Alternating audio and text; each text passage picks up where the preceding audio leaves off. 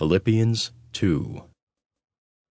Therefore, if there is any consolation in Christ, if any comfort of love, if any fellowship of the Spirit, if any affection and mercy, fulfill my joy by being like-minded, having the same love, being of one accord, of one mind.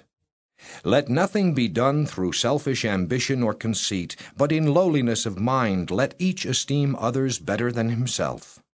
Let each of you look out not only for his own interests, but also for the interests of others.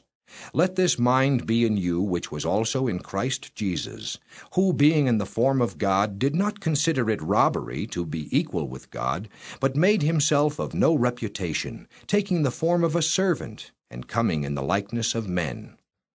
And being found in appearance as a man, he humbled himself and became obedient to the point of death, even the death of the cross.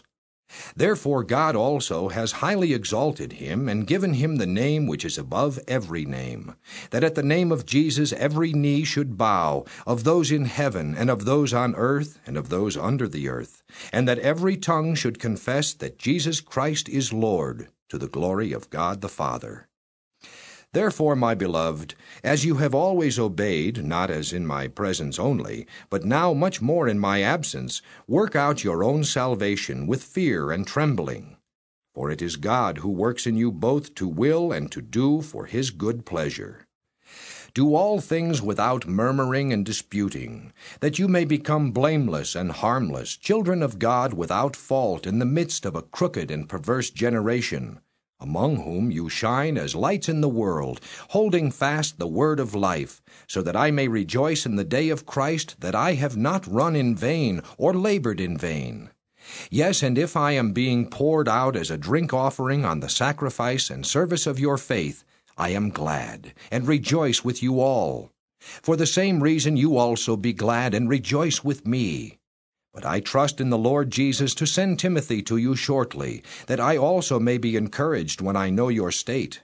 For I have no one like-minded who will sincerely care for your state, for all seek their own, not the things which are of Christ Jesus. But you know his proven character, that as a son with his father he served with me in the gospel.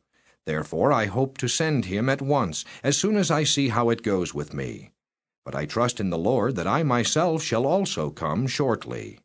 Yet I considered it necessary to send to you Epaphroditus, my brother, fellow worker and fellow soldier, but your messenger and the one who ministered to my need, since he was longing for you all, and was distressed because you had heard that he was sick.